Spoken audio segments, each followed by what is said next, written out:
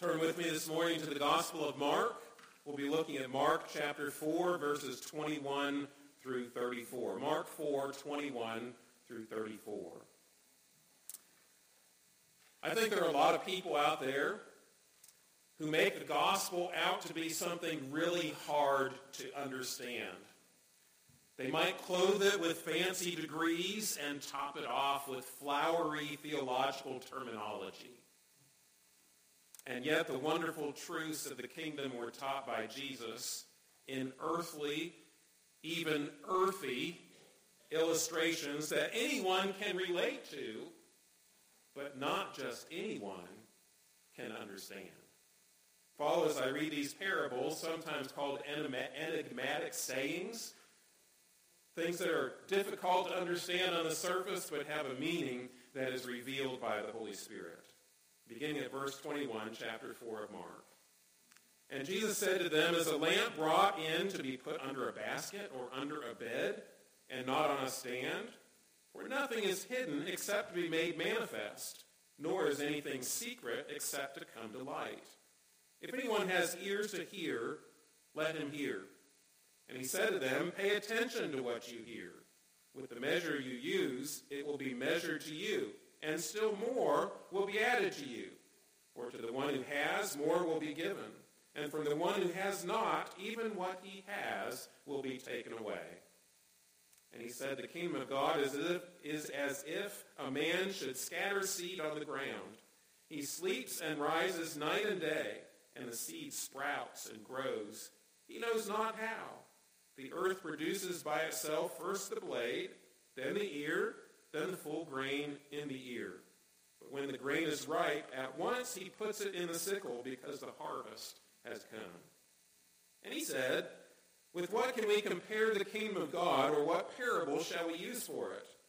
It is like a grain of mustard seed, which when sown on the ground is the smallest of all the seeds on earth. Yet when it is sown, it grows up and becomes larger than all the garden plants, and puts out large branches so that the birds of the air can make nests in its shade." With many such parables he spoke the word to them as they were able to hear it.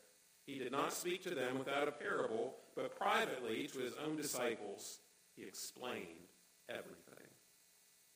As we consider this reading of God's word, let us bow briefly in prayer.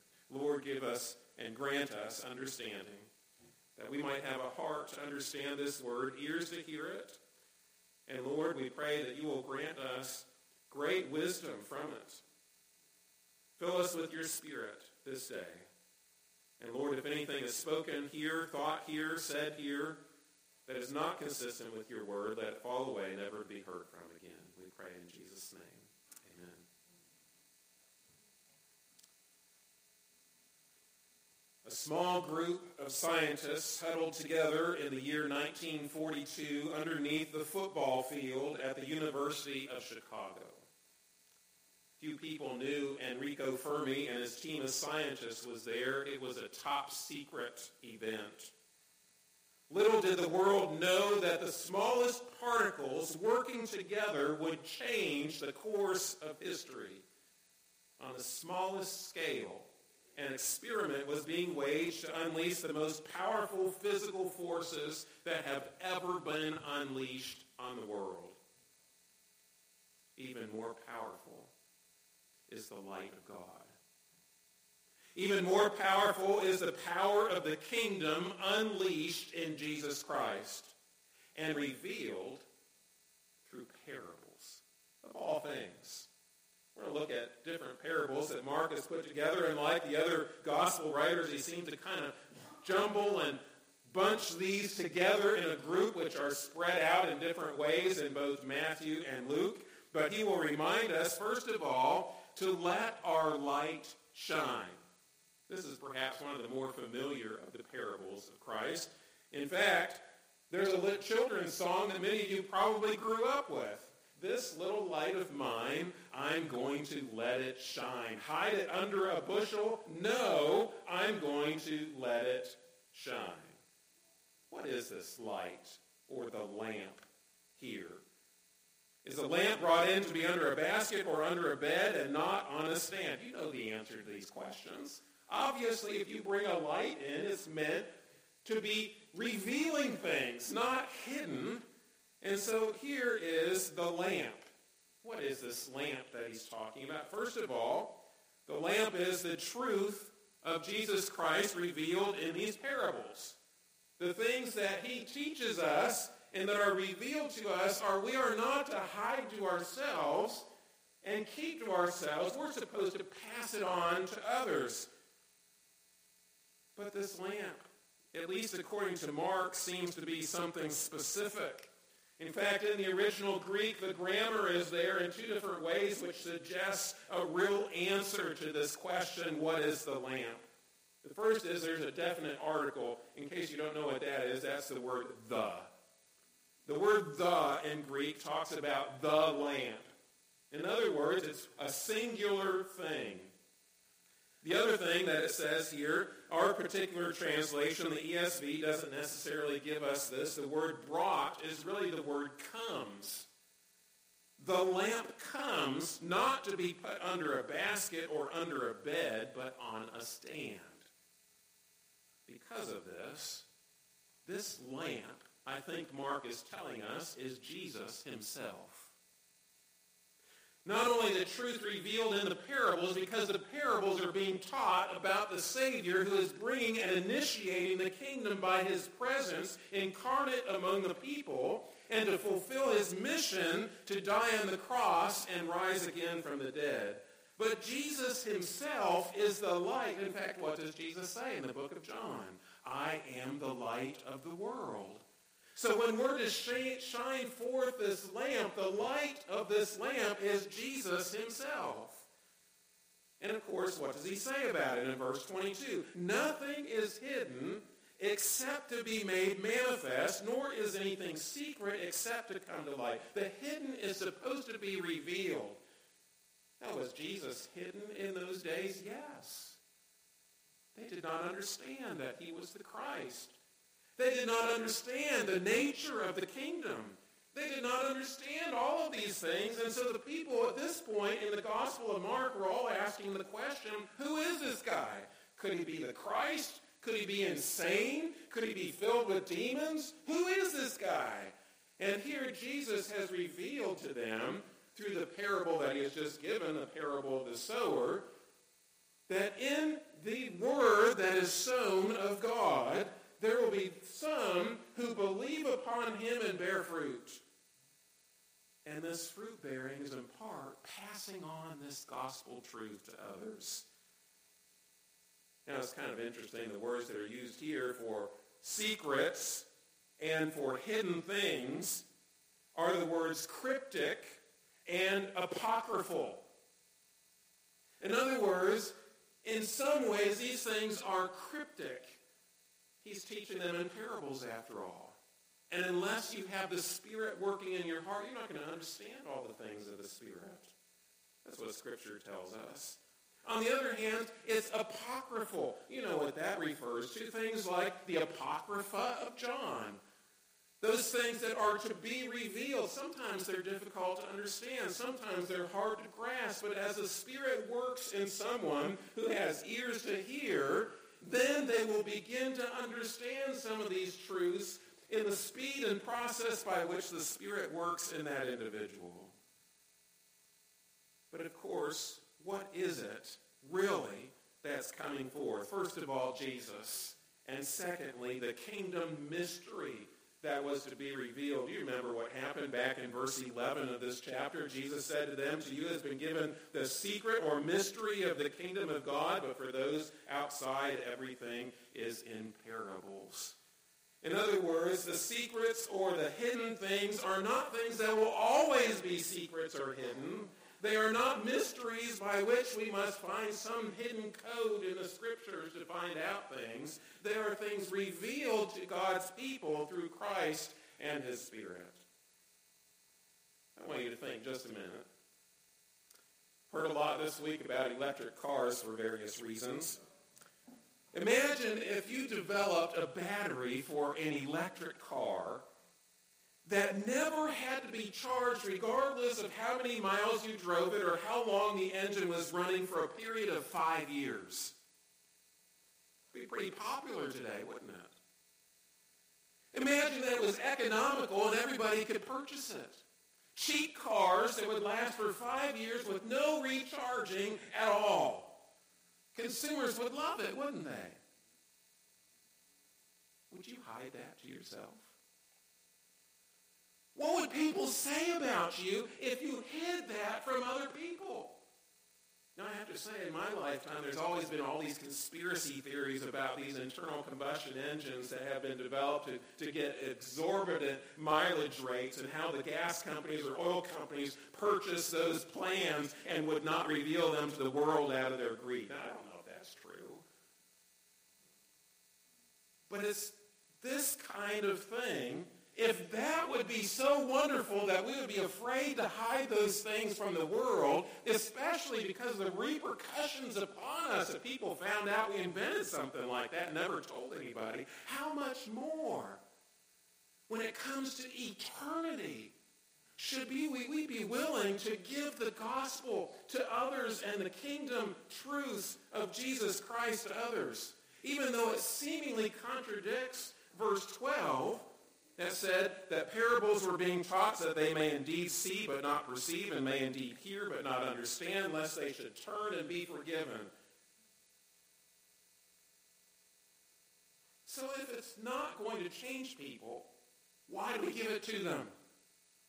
Because no matter who responds to the gospel, our call as believers is to proclaim the gospel. We're throwing the seed everywhere, and we're looking for that seed to be given great power by the Lord. And everyone is open to the gospel call, even though not everyone will believe. So when we let our light shine, we're letting both the proclamation of the word, both the proclamation of our need to repent of our sins, and the proclamation of our sins forgiven by faith in Jesus Christ, both those things, and as Matthew tells us, even our good works show the power of the kingdom, that others might do what? Glorify God. First of all, we let our light shine. Secondly, we set high goals for the gospel. He says in verse 24, he said to them, "Pay attention to what you hear. With the measure you use, it will be measured to you, and still more will be added to you. For to the one who has more will be given, from the one who has not, even what he has will be taken away." Now, in one sense, this is the principle of reciprocity. Spell that on your outline. The principle of reciprocity. It's a negative sense. We've all heard that. An eye for an eye or a tooth for a tooth. That's a negative sense. In other words, somebody harms you, then they're harmed in the same way that they have harmed others. But this is the positive sense of reciprocity. A measure for a measure. He says, with the measure you use, it will be measured to you, and still more will be added to you. Now, this is done in different contexts in the Gospels and has apparently different meanings. In one place, it refers to judgment. You know that place in Scripture where it says, "Judge not, for the measure by which you judge, you will be judged." In this case, it has to do with the proclamation of the gospel and with our expectations of what the gospel and the kingdom will do. Do you really believe that the Word of God can transform people's hearts and lives? Do you really believe that a Reformed, Frozen Chosen Presbyterian church can grow? Do you really believe that people in our community can come to faith in Jesus Christ for the first time by the proclamation of God's Word, the primary instrument by which he does so? What is the measure you are measuring by? It's a call to pass on the Word's transforming truths.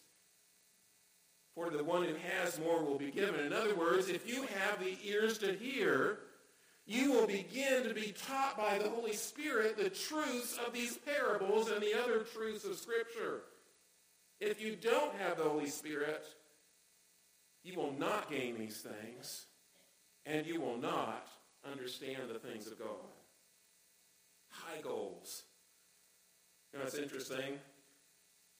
Today in our culture, if you were to look at the local movies, you know, you can type into your Apple iPhone or whatever you use to search things, and you say, movies near me, right? So you can look up all the theaters and all the movies and all those other things. And it used to be, even a few years ago, it used to be that the big blockbuster movies were the ones that had the most advertising and the most famous celebrities on their cast list, and the ones that were heavily advertised to all the people. Well, it's kind of turned upside down a little bit, maybe partly because of all the streaming and not as many people go to physical theaters and all this kind of thing. But now it's by social media and word of mouth. Primarily, it seems that movies gain popularity. Now, the big blockbusters, they get the advertising and all this. They're going to get some folks. But now there are some independently made movies or other small movies that are very popular because people like them, and they go to them. And I will ask the question, what makes a movie successful? Is it that it makes money? Is it that the most people watch it? Is it that there's the most enjoyment that gets out? Is it the message that's in it, or any of those things? And this is the kind of measure we use for all kinds of things. But what kind of measure do we use for growth in the church? Will we grow with the current measures we have in place? The current expectations? Are we preparing for growth in our church with what we do? And what God asks us to do in making disciples? Are we preparing for growth? Are we measuring growth the proper way? These are questions we must ask as a result of this parable. What are your expectations for the kingdom? Is your bar set really low, or is it set really high?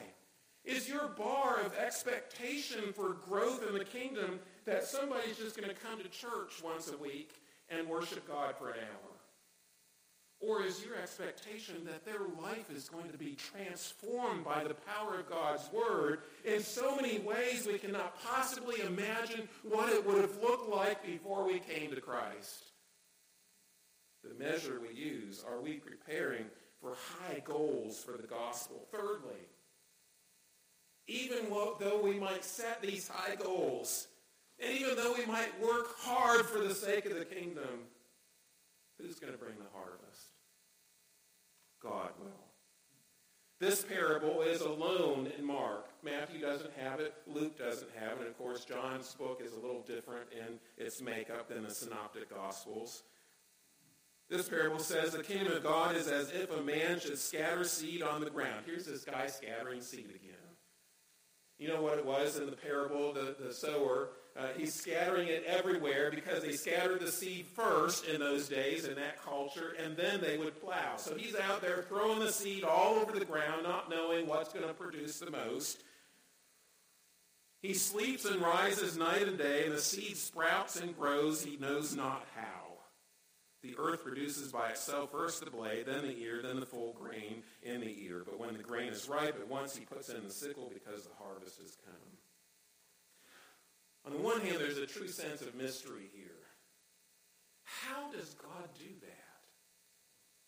How does he make that seed grow up into a plant that bears fruit?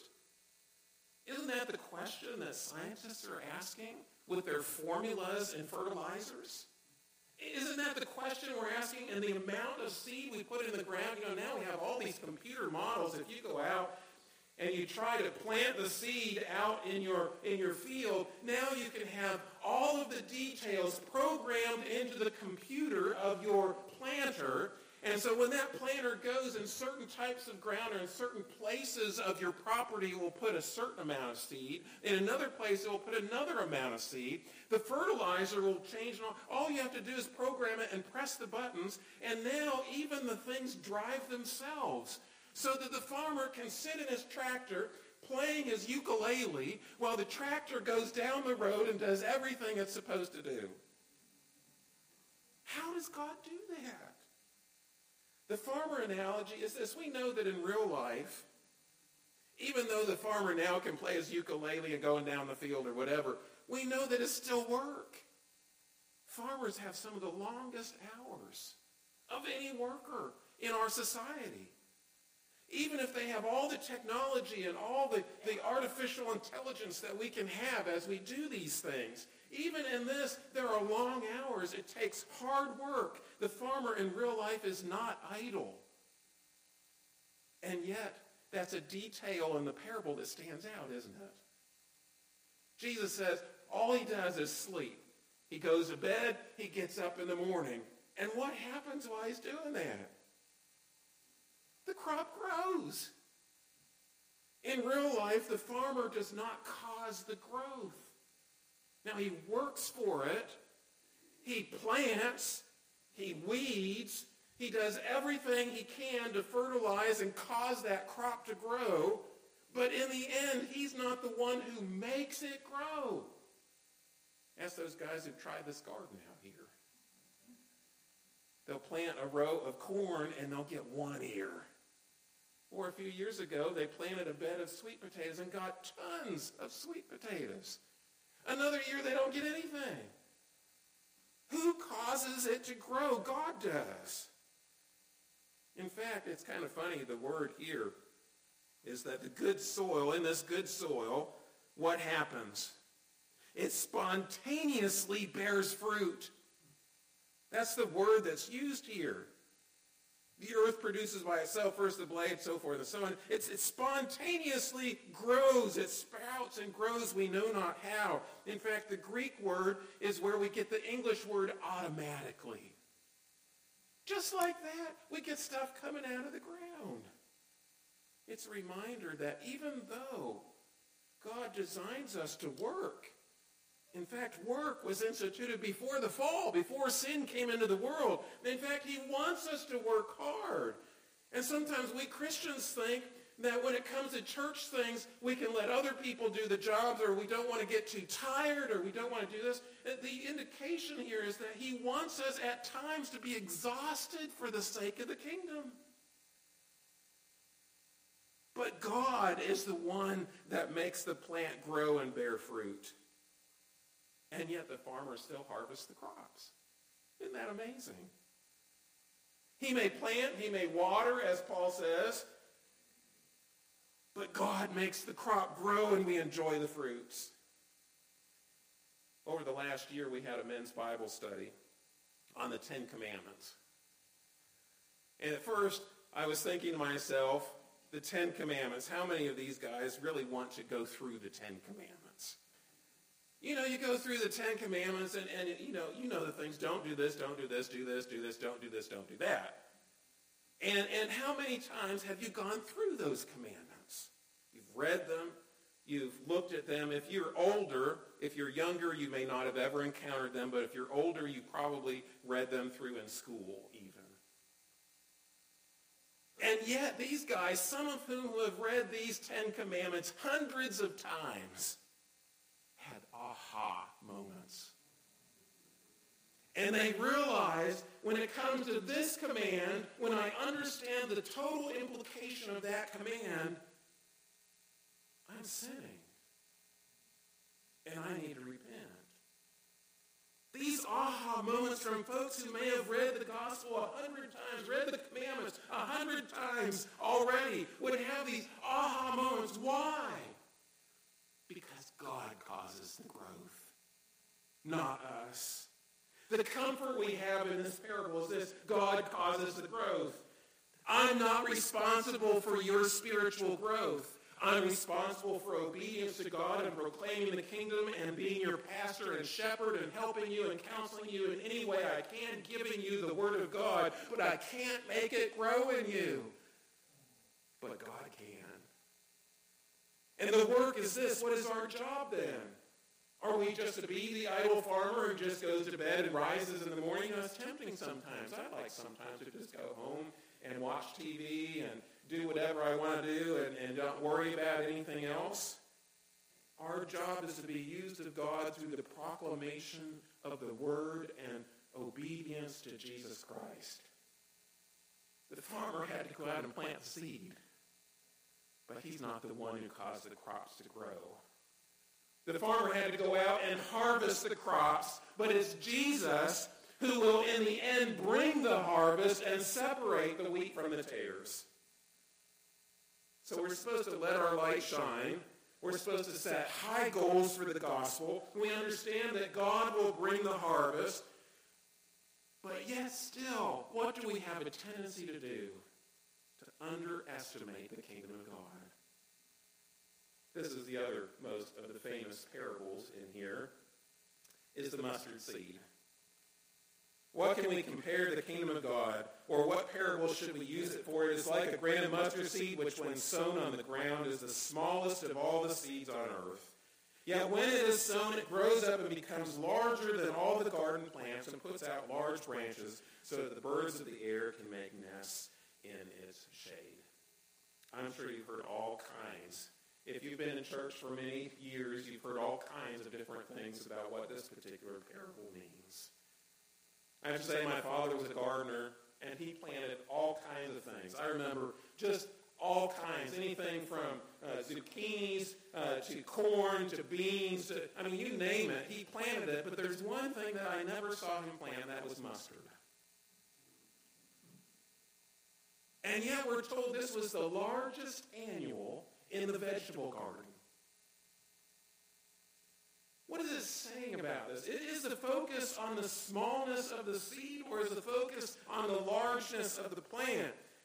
No, the focus is on the unleashed power of God. First of all, to understand, it is supernatural power. It's the kingdom of God. Remember, he's comparing the kingdom of God to this mustard seed that grows into the biggest plant in your garden. It is not natural to our eyes to see how that works. In that sense, it is supernatural power. The other thing is it is international power. You say, Pastor, how in the world can you say this is international power? Well, this is the reference to the birds in the air making its nests in the branches. If you know your illustrations throughout Scripture, you know that in times in Ezekiel or in Daniel, there are illustrations of birds coming and resting in branches of things, particularly in visions or dreams.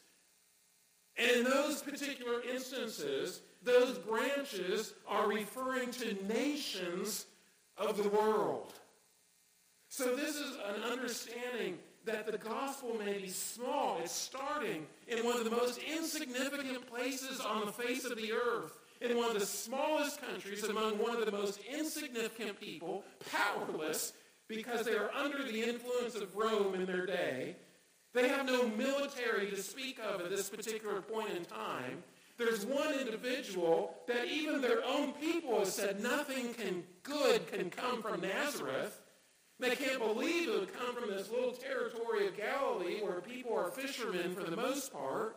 And yet in that little small beginning, unleashed the most wonderful, wonderful thing that the world has ever seen.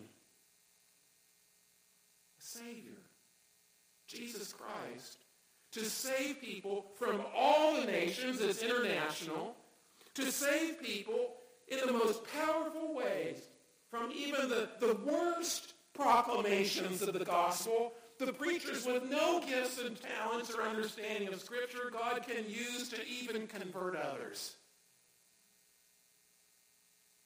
You see, we small-minded Christians often rule out the unexpectedly large results of the gospel. How many times have you said to yourself, that person's hopeless? I don't think that person's ever going to come to faith in Jesus Christ. Or how many times have you said to yourself, we just cannot overcome the influence of the world in this area? Or how many of you have said to yourself, our understanding of the Scripture here, because all the world seems opposed to that particular understanding, I don't see how that's going to change anything. These are small-minded Christians. I've been that sometimes. I've wondered how in the world can this guy over here really believe the gospel? And I've said sometimes, How can we compete with this? It's not about competition. What is Christ saying here? He says in verse 33, with many such parables, this is Mark, the narrator, he spoke the word to them as they were able to hear it. He did not speak to them without a parable, but privately to his own disciples he explained everything. You see, Christ unleashed the power of the word. But notice this qualification, as they were able to hear it.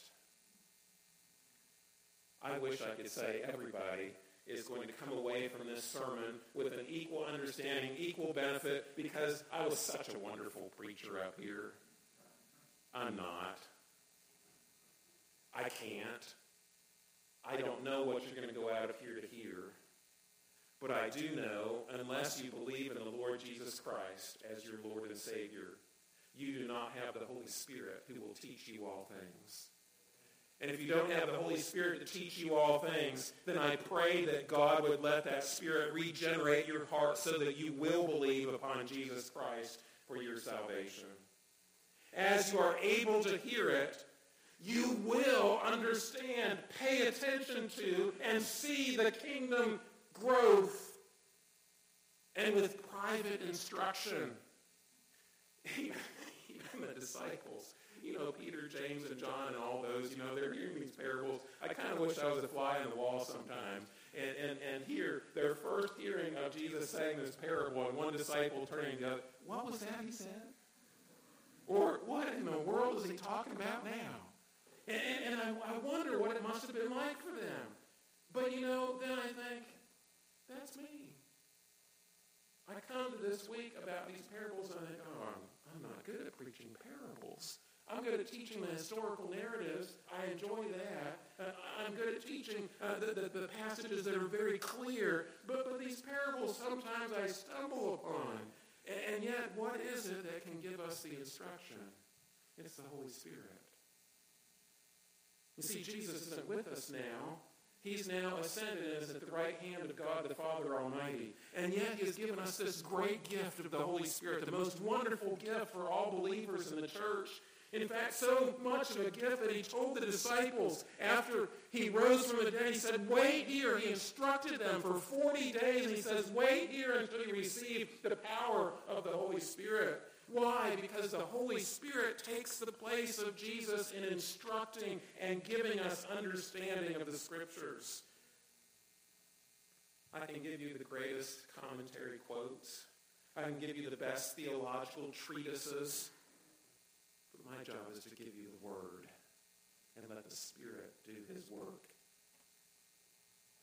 On the plains now known as Jornada del Muerto, appropriately nicknamed or called the Journey of Death. At the Alamogordo bombing range, 210 miles south of Los Alamos, New Mexico, on July 16, 1945, the world's first nuclear explosion took place. The scientists of that day, even these scientists have worked hard on this for now 3 years with all kinds of theory, all kinds of work, looking at all the possibilities. Some of them were scared to death because they didn't know what would really happen. But curiosity also took them. What was going to happen when they set off this atomic bomb in the desert of New Mexico? Do we really believe the kingdom of God is greater than an atomic bomb? Do we really believe and have become prepared for God to unleash kingdom power in the church even today? When we say that we want to pray for revivals, do we really expect God to work in powerful ways? Do we really expect Him to be working in us? Are we prepared for those who are going to come to Christ? Sometimes I am, sometimes I'm not. Do we really understand the power that has been unleashed by the gospel of Jesus Christ? Perhaps some of you do. Perhaps some of you know the testimony of Christ in your life and how you have been totally transformed. You're a new man, a new woman in Christ. Your life is different. How is it different? Stop sinning. You come to believe in Jesus.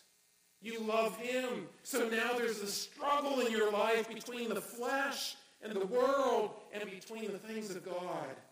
And now your life, at one time it was all about whatever it was about. But now you have this journey of difficulty because you want the things of God. And like Paul, you say, I want to do what I'm supposed to do, but sometimes I don't do it. And the things I know that I shouldn't do, sometimes I do those things. And yet that power within you, the Holy Spirit, God can use by your works and your obedience and your humility and your repentance and your works of God focused on the very word and person of Jesus Christ. God can use that to unleash the power of his Spirit on others and bring them to faith in Jesus Christ.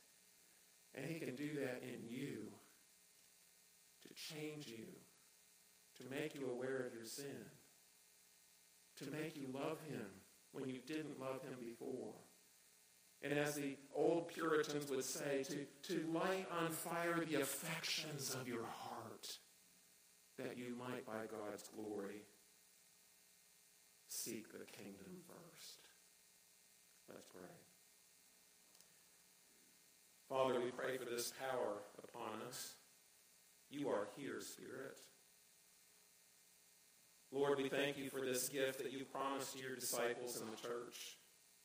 We thank you, Father, for the plan of salvation from the beginning of time. Lord, we confess to you, sometimes we doubt your power and your promises and your grace. Sometimes we doubt it in our own lives. Sometimes we doubt it when it comes to the lives of others. And sometimes we doubt it when we look at the world around us. Lord, help us to be good soil in which the fruit grows 30, 60, even 100 times, that by your grace the world might see Jesus Christ and the church of Christ, and they might glorify you. We pray in Jesus' name.